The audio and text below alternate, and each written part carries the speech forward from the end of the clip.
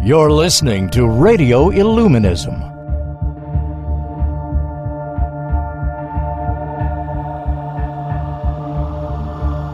Bringing light to the things hidden in darkness.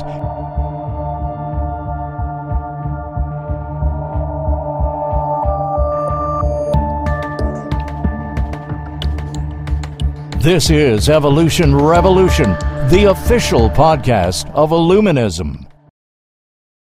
According to Plato, the primordial essence is an emanation of the demiurgic mind, which contains from eternity the idea of the natural world within itself, and which idea is thrown into objectivity by the power of the divine self-conscious will.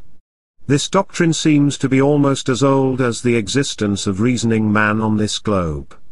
It contains essentially the same truth which has been taught by the ancient rishis, and has been expressed by the deepest thinkers of all ages, apparently from the first planetary spirit that made his appearance on this earth, down to the modern philosophers who teach the world as a product of ideation and will. The great Christian mystic, Jacob Boehme, describes the great first cause as a trinity of will, intelligence and cation. His doctrine corresponds to that which is taught in the East, regarding the three emanations of Brahma, and of which that German shoemaker could at that time hardly have known anything, if he had not been an illuminate. He says in his book On the Three Principles, that by the activity of the will fire at the center the eternal consciousness of the latter was reflected in space as in mirror, and from this activity light and life were born. He then describes how by the action radiating from the incomprehensible center, radiating into the element of matter, and the subsequent reaction was caused, and how in the ether, the world of forms came into existence, and grew into material density. Thus through the action of the Father in the Son, the Holy Ghost became manifest, and its manifestation is the visible and invisible universe in one with all its suns, stars, planets, their forms and inhabitants, with all the angels and demons, devas, elementals, men and animals, or in other words, with all the energies and powers and forms of the visible and invisible side of nature. This trinity manifests itself on three different planes or modes of action, that have been termed matter, soul, and spirit, or according to the symbolism of ancient occult science, earth, water, and fire. The one becomes manifest in the three, but the three is a whole and does not consist of three parts, of which one comes into succession after another, it springs into existence at once. Reaction cannot exist without action, and both are due to a coexisting potency or cause. Spirit or fire is immaterial, formless, and universal, manifesting its power in forms. It is the Creator, the great carpenter of the universe, the stepfather of Christ, whose wife is Maha, nature, the ever-immaculate Virgin. Soul or water is a semi-material element, formless in its original state. It is the organizing element of corporeal forms. It penetrates and surrounds the planets as it surrounds and penetrates the bodies of men and animals and all other bodies and forms, and all material forms will soon perish after the soul principle has ceased to be active in them. Matter or earth, or, as it is called in its primordial state, akasa, is an invisible material element pervading all space. Condensed by the organizing power of the soul, it clothes the forms of the latter and renders them visible on the physical plane. By the interaction of the three primordial elements, spirit, soul, and matter, four intermediate links become manifest, and these four added to the three former represent seven principles. These three, respectively seven principles, must not be supposed to exist separately, they are seven aspects of one element, in the same sense as the seven notes of one octave are seven modifications of one vibration-producing sound. Man is a unity, but also a trinity of expression, capable to enter four distinct states of consciousness and existence, a compound of four elements joined to the fifth one element, making him harmonious accord of five notes. He may also be regarded as a manifestation of three higher and three lower powers, in which unmanifested sevenths is to become manifest. All these divisions are legitimate and not arbitrary, because they are based upon the action of natural certain laws. 1. A. The element of matter, Akasa, represented by earth. 2. Ab, a combination of matter and soul, known as the astral body, a mixture of earth and water. 3. Be, the soul, known as the animal principle in man, represented by water. 4. ABC, the essence of life, a combination of matter, soul, and spirit, earth, water, and fire. 5. AC, the mind, a combination of matter and spirit, or earth and fire, the principle of intellectuality. 6.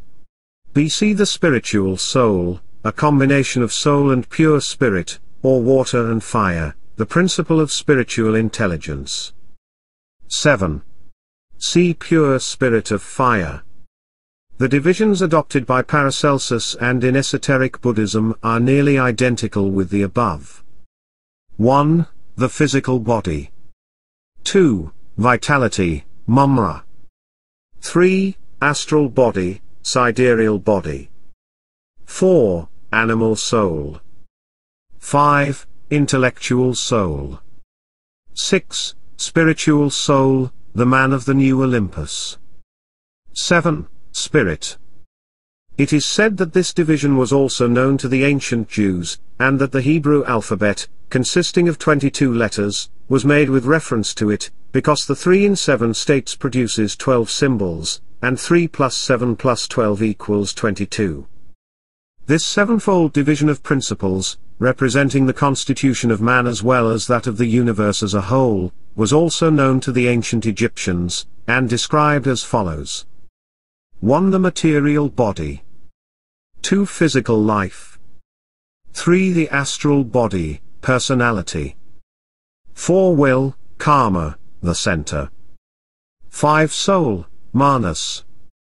7. The spirit, atma. Each of these worlds has its own state of being, and each form in either of them contains all the above-named 7 principles, which are fundamentally one and inseparable, only with these difference, that according to the plane in which a form exists, some of these principles are active while others are latent. Thus in a stone or a tree the higher principles are entirely latent, and as if non-existent, while in one of the higher plane the higher principles are alone manifest while the lower ones have ceased to manifest any activity. The proportion of activities of course differ in individual cases. There are many variations. Upon this earth all the 7 principles may become manifested in man. He may live alternatively or successively, in either one of these 4 states of consciousness. His spirit belongs to God, his mind to heaven, his desires to the soul of the world, and his body to earth. After death, the lower principles become inactive and he moves upwards on the scale of being in proportion as he has become attuned to it during his life. What are the conditions of the divine state of being we do not know nor care to speculate about it. Our object ought to be attain it rather than to worry our brains in seeking to gratify our scientific curiosity in regard to it. It might be supposed that in this plane only the buddhi, atma, and the highest essence of the manas is active, but Jacob Boehme tells us that all the 7 spirits of God are born one in another, one gives birth to the other and there is neither first nor last. They are all 7 equally eternal, and furthermore he describes that the 3rd principle reappears in the 7th, and that therein consists the resurrection of the flesh, which causes a divine being to be, not an unsubstantial spirit, but possessing the body of God.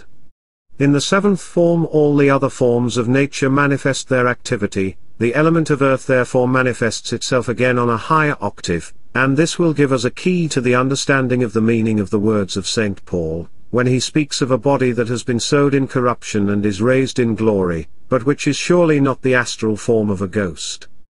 All forms are the expression of either one or more of these elementary principles, and exist as long as their respective powers are active in them. They are not necessarily visible, because their visibility depends on their power to reflect light. Invisible gases may be solidified by pressure and cold, and rendered visible and tangible, and the most solid substances may be made invisible, and intangible by the application of heat. The products of cosmic thought are not all visible to the physical eye, we see only those which are on our plane of existence. All bodies have then invisible spheres are limited by the periphery of their visible forms, their invisible spheres extend farther into space. Their spheres cannot be always detected by physical instruments, but they nevertheless exist, and under certain conditions their existence can be proved to the senses. The sphere of an odoriferous body can be perceived by the organ of smell, the sphere of a magnet by the approach of iron, the sphere of a man or an animal by that most delicate of all instruments, the sensitive soul. These spheres are the magnetic, caloric, odic, luminous auras and other emanations belonging to every object in space. Such an emanation may sometimes be seen as the aurora borealis in the polar regions of our planet, or as the photosphere of the sun during an eclipse. The glory around the head of a saint is no poetical fiction, no more than the sphere of life radiating from a precious stone. As each sun has its system of planets revolving around it, so each body is surrounded by smaller centers of energy evolving from the common center.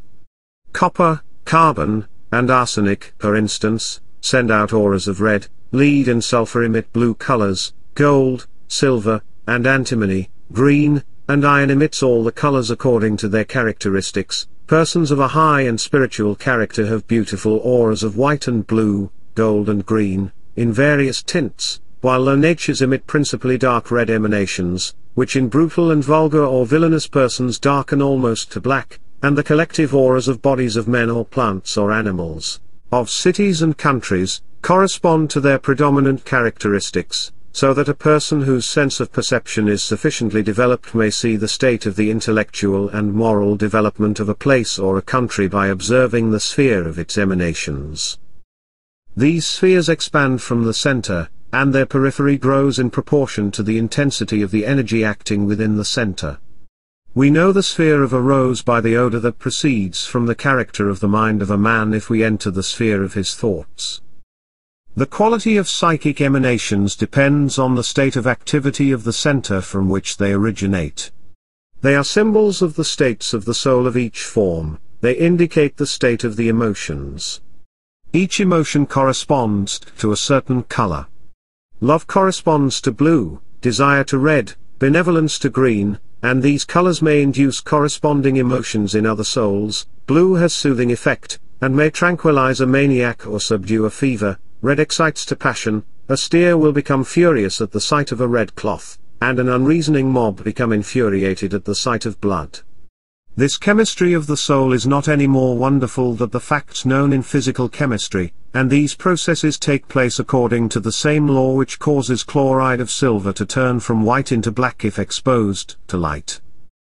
The thoughts of the universal mind expressed in matter on the physical plane comprise all the forms of the mineral, vegetable, and animal kingdoms on earth, described by physical science. Each material form contains within itself its ethereal counterpart, which will, under certain conditions, separate itself from the more material part, or be extracted therefrom the hands of an adept. These astral parts may be reclothed with condensed akasa and be rendered visible, and in this way, an object can be duplicated by him who knows how to manipulate these invisible forces. Such astral forms exist after their material forms have decayed. The astral forms of the dead may be seen by the clairvoyant hovering over the graves, bearing the resemblance of the once living man. They may be artificially infused with life and with a borrowed consciousness, and made use of in the practices of necromancy and black magic, or be attracted to spiritual seances to represent the spirits of the dead. There are persons in whom this principle, either in consequence of constitutional peculiarities or in consequence of disease, is not very firmly united with the physical body and may become separated from it for a short period. Such persons are suitable mediums for so-called spirit materializations. Their ethereal counterparts appear separated from their bodies and assume the visible form of some person either living or dead. It receives its new mask by the unconscious or conscious thoughts of the persons present, by their reflections thrown out from their memories and minds, or it may be made to represent other characters by influences invisible to the physical eye. As the brain is the central organ for the circulation of nerve fluid, and as the heart is the organ for the circulation of the blood, so the spleen is the organ from which the astral elements draw their vitality, and in certain diseases, where the action of the spleen is impeded, this double of a person may involuntarily separate itself from the body. It is nothing very unusual that a sick person feels as if he were not himself, or as if another person was lying in the same bed with him, and that he, himself, were that other. Such cases of doppelgangers, wraiths, apparitions, ghosts, etc., caused by the separation of the Lingesa from the physical form, can be found in many works treating of mystic phenomena occurring in nature. Usually these astral forms are without consciousness, and without any life of their own, but they may be made to be the seat of life and consciousness, by withdrawing life from the material form and concentrating it into the astral body. A person who has succeeded in doing this may step out of his physical form and live independent of the latter, and an adept even entirely remain outside his physical body and continue to live in his ethereal and invisible form. But there are also many forms whose natural home is the astral plane, of which physical science does not know, because they can be seen only by means of the astral perception, a faculty which is at present in possession of only comparatively few persons.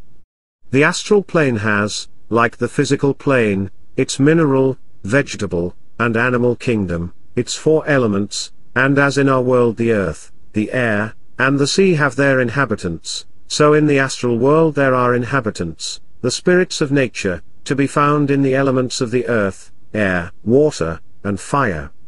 They are all the product of originally shapeless ideas, existing in the universal mind, condensed into organized forms by the creative power of nature, visible and objective to each as long as they exist on the same plane. Individual forms on that plane often make their presence felt to men or animals, but under ordinary circumstances they cannot be seen. They may, however, be seen by the clairvoyant, and under certain conditions, even assume visible and tangible shapes. Their bodies are of an elastic semi-material essence, ethereal enough so as not to be detected by the physical sight, and they change their forms according to certain laws. Bulwer Lytton says life is one all-pervading principle, and even the thing that seems to die and putrefy but engenders new life and changes to new forms of matter. Reasoning then by analogy, if not a leaf, if not a drop of water, but is no less than yonder star, a habitable and breathing world, common sense would suffice to teach that the circumfluent infinite, which you call space, the boundless impalpable which divides the earth from the moon and stars, is filled also with its correspondent and appropriate life. And further on, he says, in the drop of water you see animalcule vary, how vast and terrible are some of these monster mites as compared with others. Equally so with the inhabitants of the atmosphere. Some of surpassing wisdom, some of horrible malignity, some hostile as fiends to man, others gentle as messengers between earth and heaven. Our ignorant and therefore skeptical age is accustomed to admire in such descriptions the fancy of the writer, never suspecting that they were intended to convey a truth, but there are many witnesses to testify that such invisible but substantial and various-shaped beings exist, and that they, by the educated will of man, can be made conscious, intelligent, visible, and even useful to man. This assertion is supported by the testimony found in the writings of the Rosicrucians, Kabbalists, alchemists, and adepts, as well in the ancient books of wisdom of the East and in the Bible of the Christians. Such existences are, however, not necessarily personal beings. They may be impersonal forces, acquiring form, and life, and consciousness by their contact with man. The gnomes and sylphs, the undines and salamanders, do not entirely belong to the realm of fable, although they are something very different of what the ignorant believe them to be. How insignificant and little appears individual man in the infinity of the universe. And yet there is only a comparatively insignificant part of the universe revealed to him by the senses.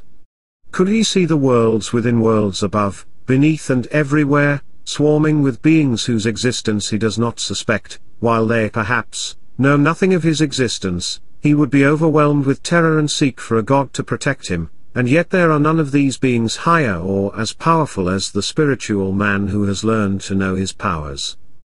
The beings of the spiritual plane are such as have once been men, their constitution is beyond the comprehension of those that are not their equals, and their ethereal forms in a state of perfection we cannot conceive. Still higher beings, having outgrown the necessity of manifesting themselves in a form, enter the state of the formless. We may look upon a personal man as a single note in the great orchestra composing the world, and upon Dayan Chauhan as a full chord or a compound of notes in the symphony of the gods. There may be unharmonious compositions of notes in music, and there are evil spiritualities as there is darkness in contradistinction to light. The surface realm of the soul is the realm of the emotions. Emotions are not merely the results of physiological processes depending on causes coming from the physical plane, but they belong to a form of life on the astral plane. They come and go without any known cause. The state of the weather, or circumstances over which we have no control, cause certain emotions. A person entering a room where everyone is laughing, is liable to participate in the laughter without knowing the cause of the hilarity. A whole crowd may be swayed by the intense emotion of a speaker, although they may not even understand what he says. One hysterical woman may create an epidemic of hysteria among other women, and a whole congregation may become excited by the harangue of an emotional exhorter, no matter whether his language is foolish or wise. A sudden accumulation of emotion or energy on the astral plane can kill a person as quickly as a sudden explosion of powder. We hear of persons who were transfixed by terror or paralyzed by fear. In such cases, the astral consciousness having become abnormally active at the expense of the consciousness on the physical plane, the activity of life on the physical plane ceases when the affected person faints or dies. All forms come into existence according to certain laws. The solar microscope shows how, in a solution of salt, a center of matter is formed, and how to that center its kindred forces are attracted, crystallizing around it, and becoming solid and firm. Each kind of salt produces the peculiar crystals that belong to its class and no other, however often the process may be repeated. In the vegetable kingdom, the seed of one plant attracts to itself forces which requires to produce a plant resembling its parent. The seed of an apple tree can produce nothing else but an apple tree, and an acorn can grow into nothing else but an oak. The principal characteristics of an animal will be those that belong to its parents, and the external appearance of a man will correspond more or less to that of the race and family in which he was born. As every mathematical point in space may develop into living and conscious and visible being, after once a certain center of energy, a germ, has been formed, so in the invisible realm of the soul astral forms may come into existence, wherever the necessary conditions for their growth exist. In the same manner as a living germ on the physical plane attracts matter for its growth, a psychic germ on the astral plane causes to crystallize around a thought an invisible but nevertheless substantial entity. As the forms on the physical plane correspond to the characters of the germs, so the forms on the astral plane are expressions of the characteristics of the prevailing emotions on that plane. They manifest themselves either in beautiful or in horrible shapes, because every form is only the symbol or the expression of the character which it represents. The animal forms are expressions of forces acting on the animal plane. Some have a consciousness of their own and realize their existence, but under ordinary circumstances they have no more intelligence than animals, and cannot act intelligently. They follow their blind attraction, as iron is attracted to a magnet, and wherever they find suitable conditions for their development, they are attracted thither. We therefore see that if an emotion is not controlled in the beginning it grows and becomes uncontrollable. Some people have died of grief, some others of joy. But if these unintelligent forms are infused with the principle of intelligence proceeding from man, they become intelligent and act in accordance with the dictates of the master from which they receive their will and intelligence, and who may employ them for good or for evil. Every emotion that arises in man may combine with the astral forces of nature and create a being, which may be perceived, by persons possessing higher faculties of perception, as an active and living entity. Every sentiment which finds expression in word or action calls into existence a living entity on the astral plane. Some of these forms are very enduring, according to the intensity and duration of the thought that created them, while others are the creations of one moment and vanish in the next.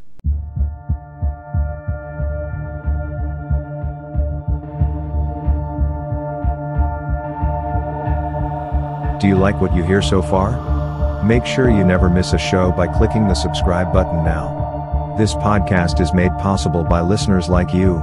Thank you for your support. Now back to the show.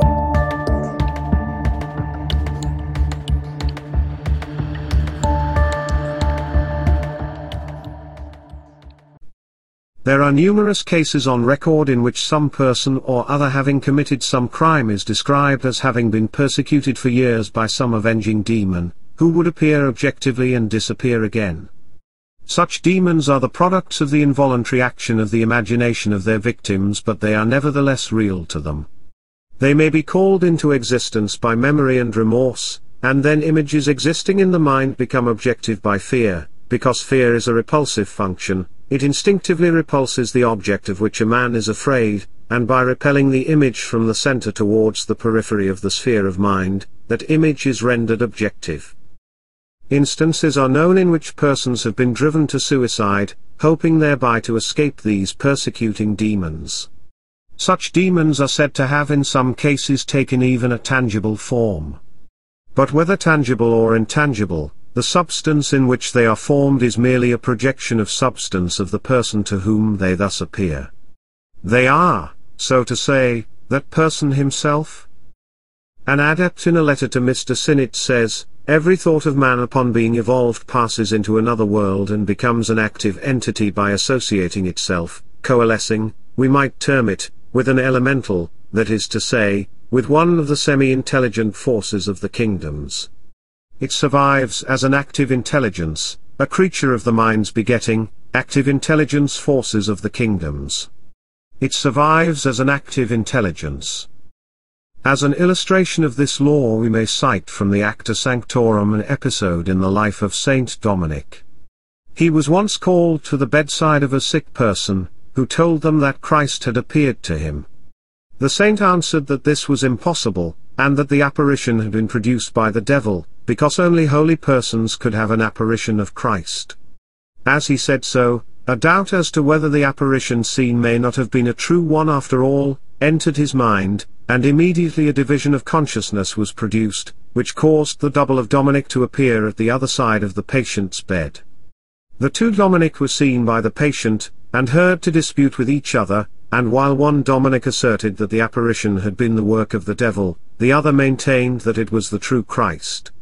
The two Dominics were so exactly identical, that the patient did not know which of them was the true saint and which one his image, and he could not make up his mind what to believe, until at last the saint called upon God to assist him, that is to say, he concentrated his willpower again within himself, his consciousness became again a unity, and the double disappeared from view.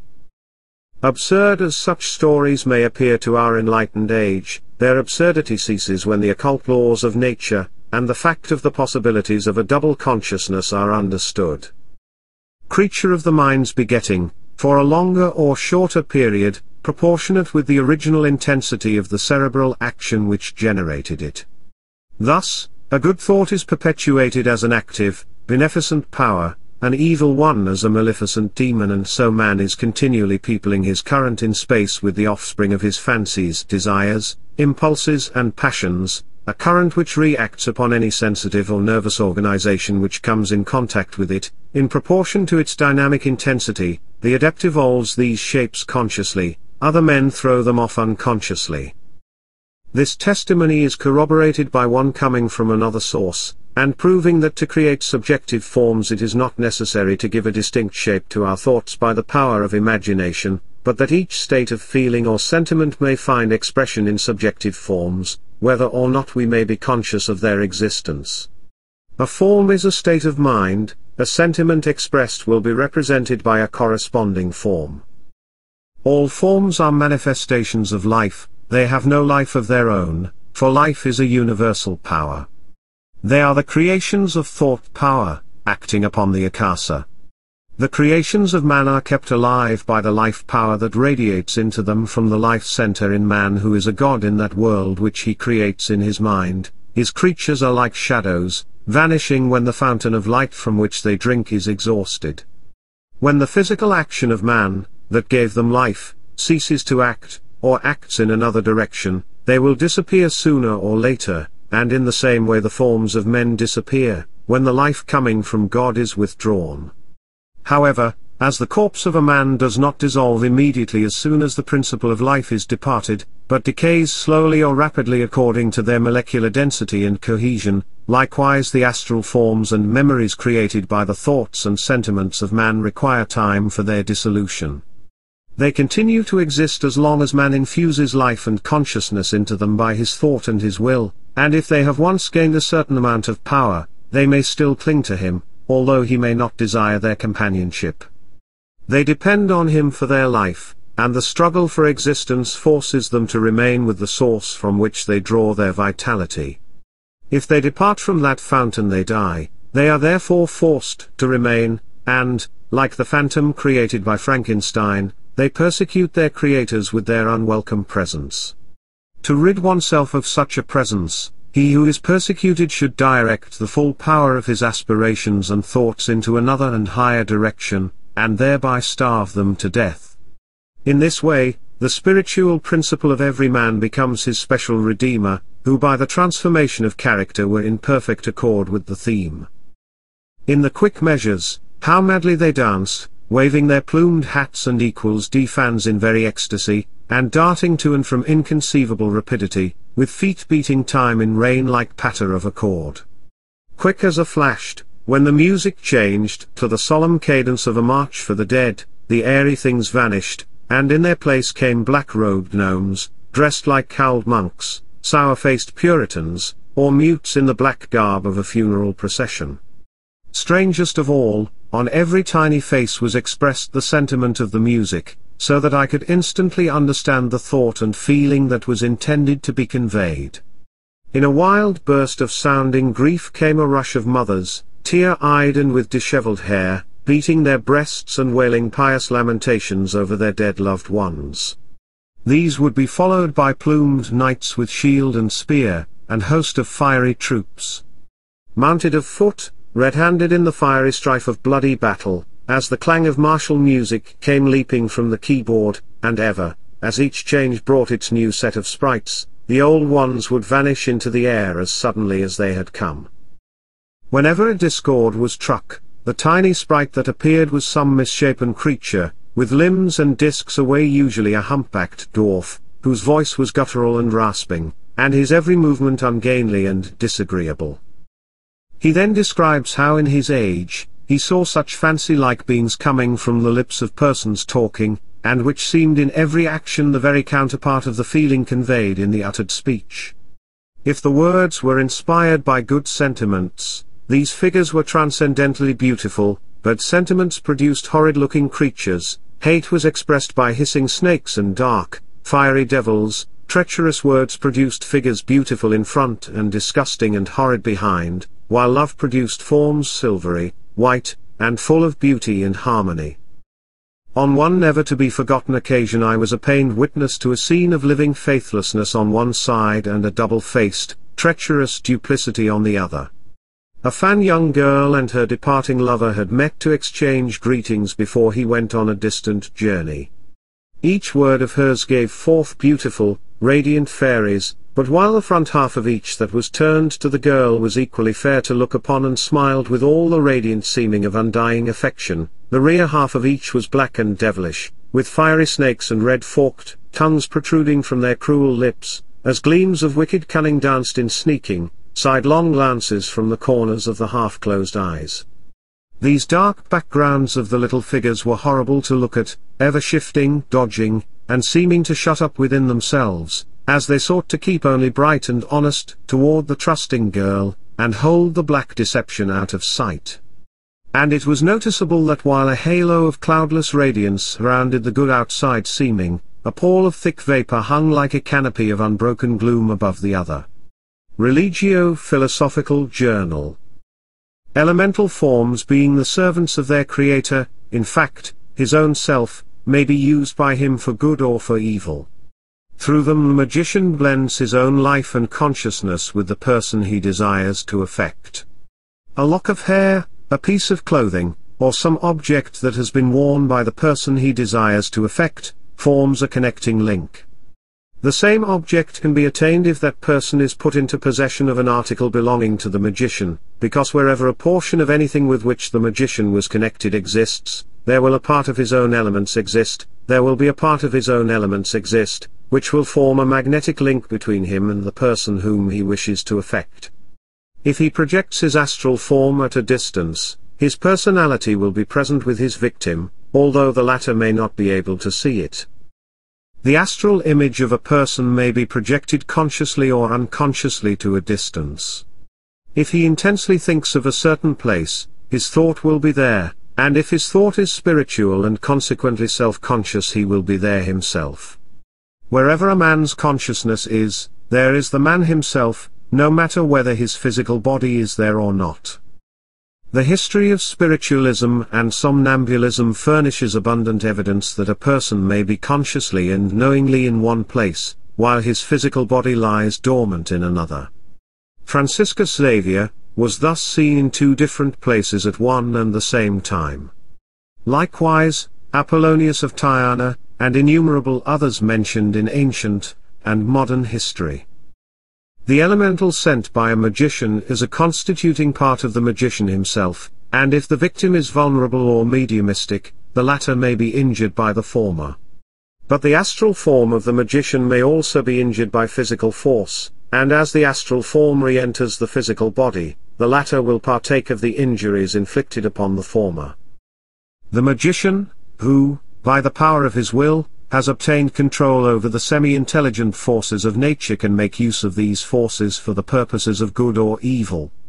The helpless medium through whom manifestations of occult power take place, can neither cause nor control such manifestations. He cannot control the elementals, but is controlled by them. The elements of his body serve as instruments through which these astral existences act, after the medium has surrendered his will and given up the supreme command over his soul. He sits passively and waits for what these elementals may do. He unconsciously furnishes them with his life and power to think, and his thoughts and the thoughts of those that are present become reflected by the astral forms, enabling them to manifest apparently an intelligence of their own. A medium for spirit manifestations is merely an instrument for the manifestation of invisible forces over which he has no control. The best of such mediums have been very unjustly blamed for cheating. The thoughts of the person visiting a medium's person that cheats purposely, but his visitors are cheating themselves through his instrumentally. A mirror that would not reflect all the objects that are brought before it, would be a very unnatural and deceptive thing. A medium who would only reflect such thoughts as he or she chooses to reflect would be an impostor, for existing an intelligence of his own, he would not be in that passive condition which constitutes his mediumship. The adept in magic is not the slave of these forces, but controls them by the power of his will. He consciously infuses life and consciousness, and intelligence into them, and makes them act as he pleases. They obey his command, because they are a part of himself. The spiritualists do this unconsciously. They sing at their seances, thinking that the more the conditions are harmonious, the better will be the manifestations. The true reason for this is, that the more thoughts of the sitters are in a state of abstraction, the more they are absent-minded, the easier it will be for the elementals to take possession of them. The astral elements used by the elementals in spiritual seances for the purpose of producing physical phenomena, are not only taken from the medium, but from all present, whose constitution is not strong, and who may therefore be easily vampirized for the purpose of furnishing the required elements. In seances for materializations, they are also taken from the clothing of those present, and furnish material for the drapery of the spirits, and it has been observed, that the clothing worn by people who frequently attend to such seances, wears out sooner than usual. To bring fresh spilled blood into such spiritual seances, increases the strength of the materializations very much, and a knowledge of such facts has given rise to some abominable practices of black magic, which are still going on in many parts of the world, although secretly and unknown to the public. This knowledge has also undoubtedly given rise to the sacrifice of animals in the performance of religious ceremonies. A certain executioner was unfortunately gifted with clairvoyance, and every time after having decapitated a person he could see the spirits of dead people, sometimes even his friends and relatives, pounce upon emanation and aura. It is also a fact that, at a time when the blood-drinking mania in Europe was started by medical ignorance, some people who practiced it became insane, and many became demoralized by it. The astral remnant of man is without judgment and reason, it goes wherever his instincts attract it, or wherever any unsatisfied craving impels it to go. If you wish to be haunted by the ghost of a man, attract high by the power of desire. Leave some promise you him to unfulfilled, and instinctively the astral form the deceased will be attracted to you to seek its fulfillment, drawn to you by its own unsatisfied desire. It is not his fault if you do not perceive his presence and hear his voice, it is because your astral senses are asleep and unconscious. You may feel his presence and it may cause a feeling of depression in your mind. He speaks to you, but in a language which you have not yet learned to understand. In those elementary remnants remains that which constituted the lower nature of man, and if they are temporarily infused with life, they will manifest the lower characteristics of the deceased, such as have not been sufficiently refined to join his immortal part. If a music box is set to play a certain melody and made to start, it will produce that same melody and no other, although it has no consciousness of its own.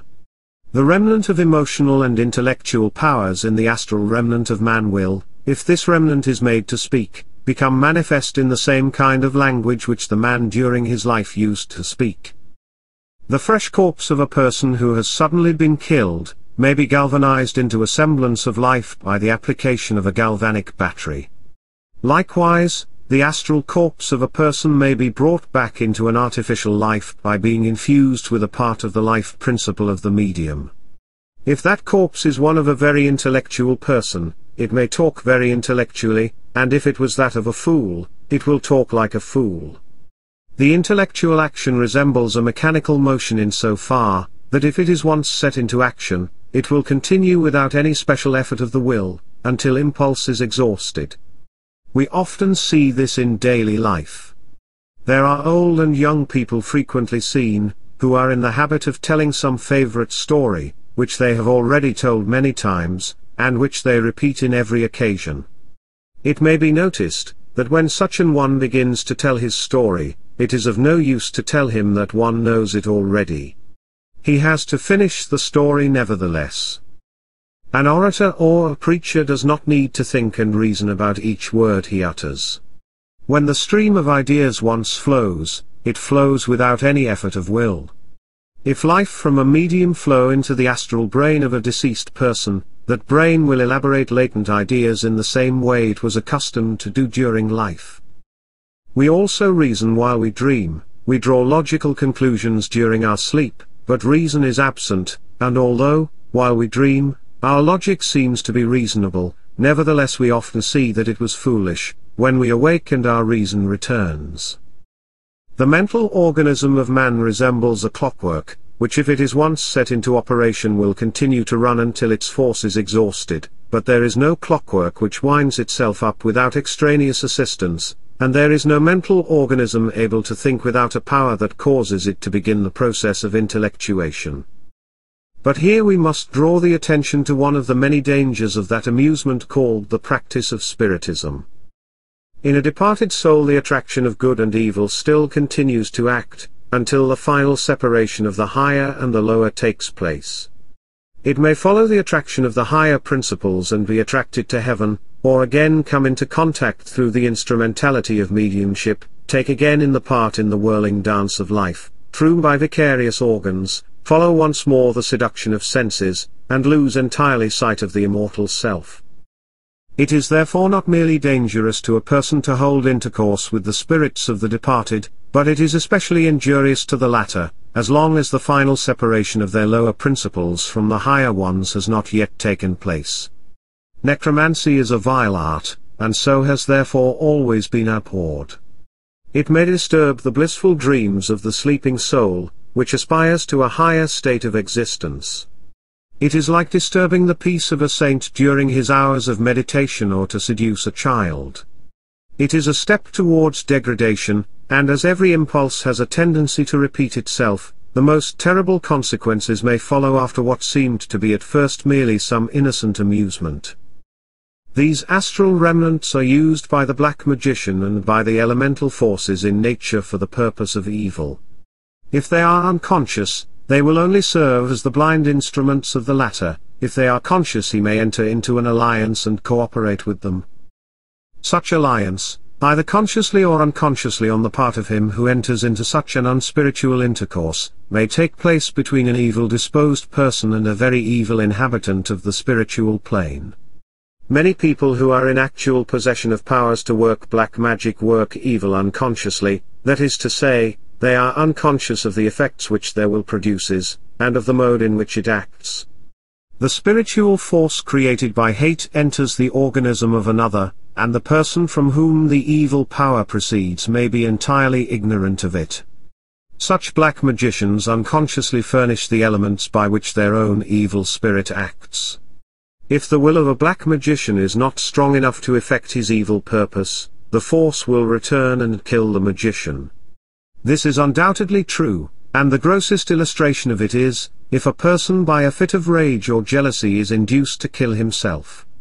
It is the reaction following an unfulfilled desire, which induces the rash act. The act is merely a result of his previous mental state. The surest protection against all the practices of black magic, whether they are caused consciously or unconsciously, is to acquire strength of character, in other words, faith in the divine power within one's own soul.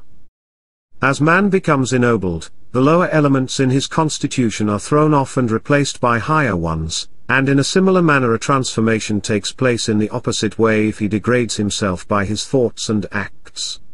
Sensual man attracts from the akasa those elements that his sensuality requires, for gross pleasures can only be felt by gross matter. A man with brutal instincts growing and increasing degrades himself into a brute in character, if not in external form. But as the form is only an expression of character, even that form may come to approach an animal in resemblance. The proof of this assertion is seen every day, for we meet every day in the streets brutish men, whose animal instincts are only too well expressed in their external forms. We meet with human snakes, hogs, wolves, and those upon whom alcohol has stamped his seal, and it does not need the instructions given in Book on Physiognomy to enable almost anybody to read the character we certain persons more or less correctly expressed in. The astral form of an evil person may appear in an animal shape if it is so filled with brutish instincts as to become identified with the image of that animal which is the expression of such instincts. It may even enter the form of an animal and obsess it, and it sometimes happens that it enters such forms for its own protection against immediate decomposition and death. It would be easy to give anecdotes illustrating instances in which such things took place. The principal object of the reader should be to learn to know the nature of his own constitution and the law which rules in all forms. If he once understands the modes in which the law acts, it will be a matter of little importance to know in what particular cases it has manifested itself in such modes. Accounts of phenomena can never supply the place of the understanding of the law. Thanks for tuning into this episode of Evolution Revolution. To learn more about today's topic and many others, be sure to visit our website at illuminism.us, where you can subscribe to the show so you'll never miss an episode. If you're interested in becoming a member of the Church of Illuminism, you can do so at our website as well. Membership is always free.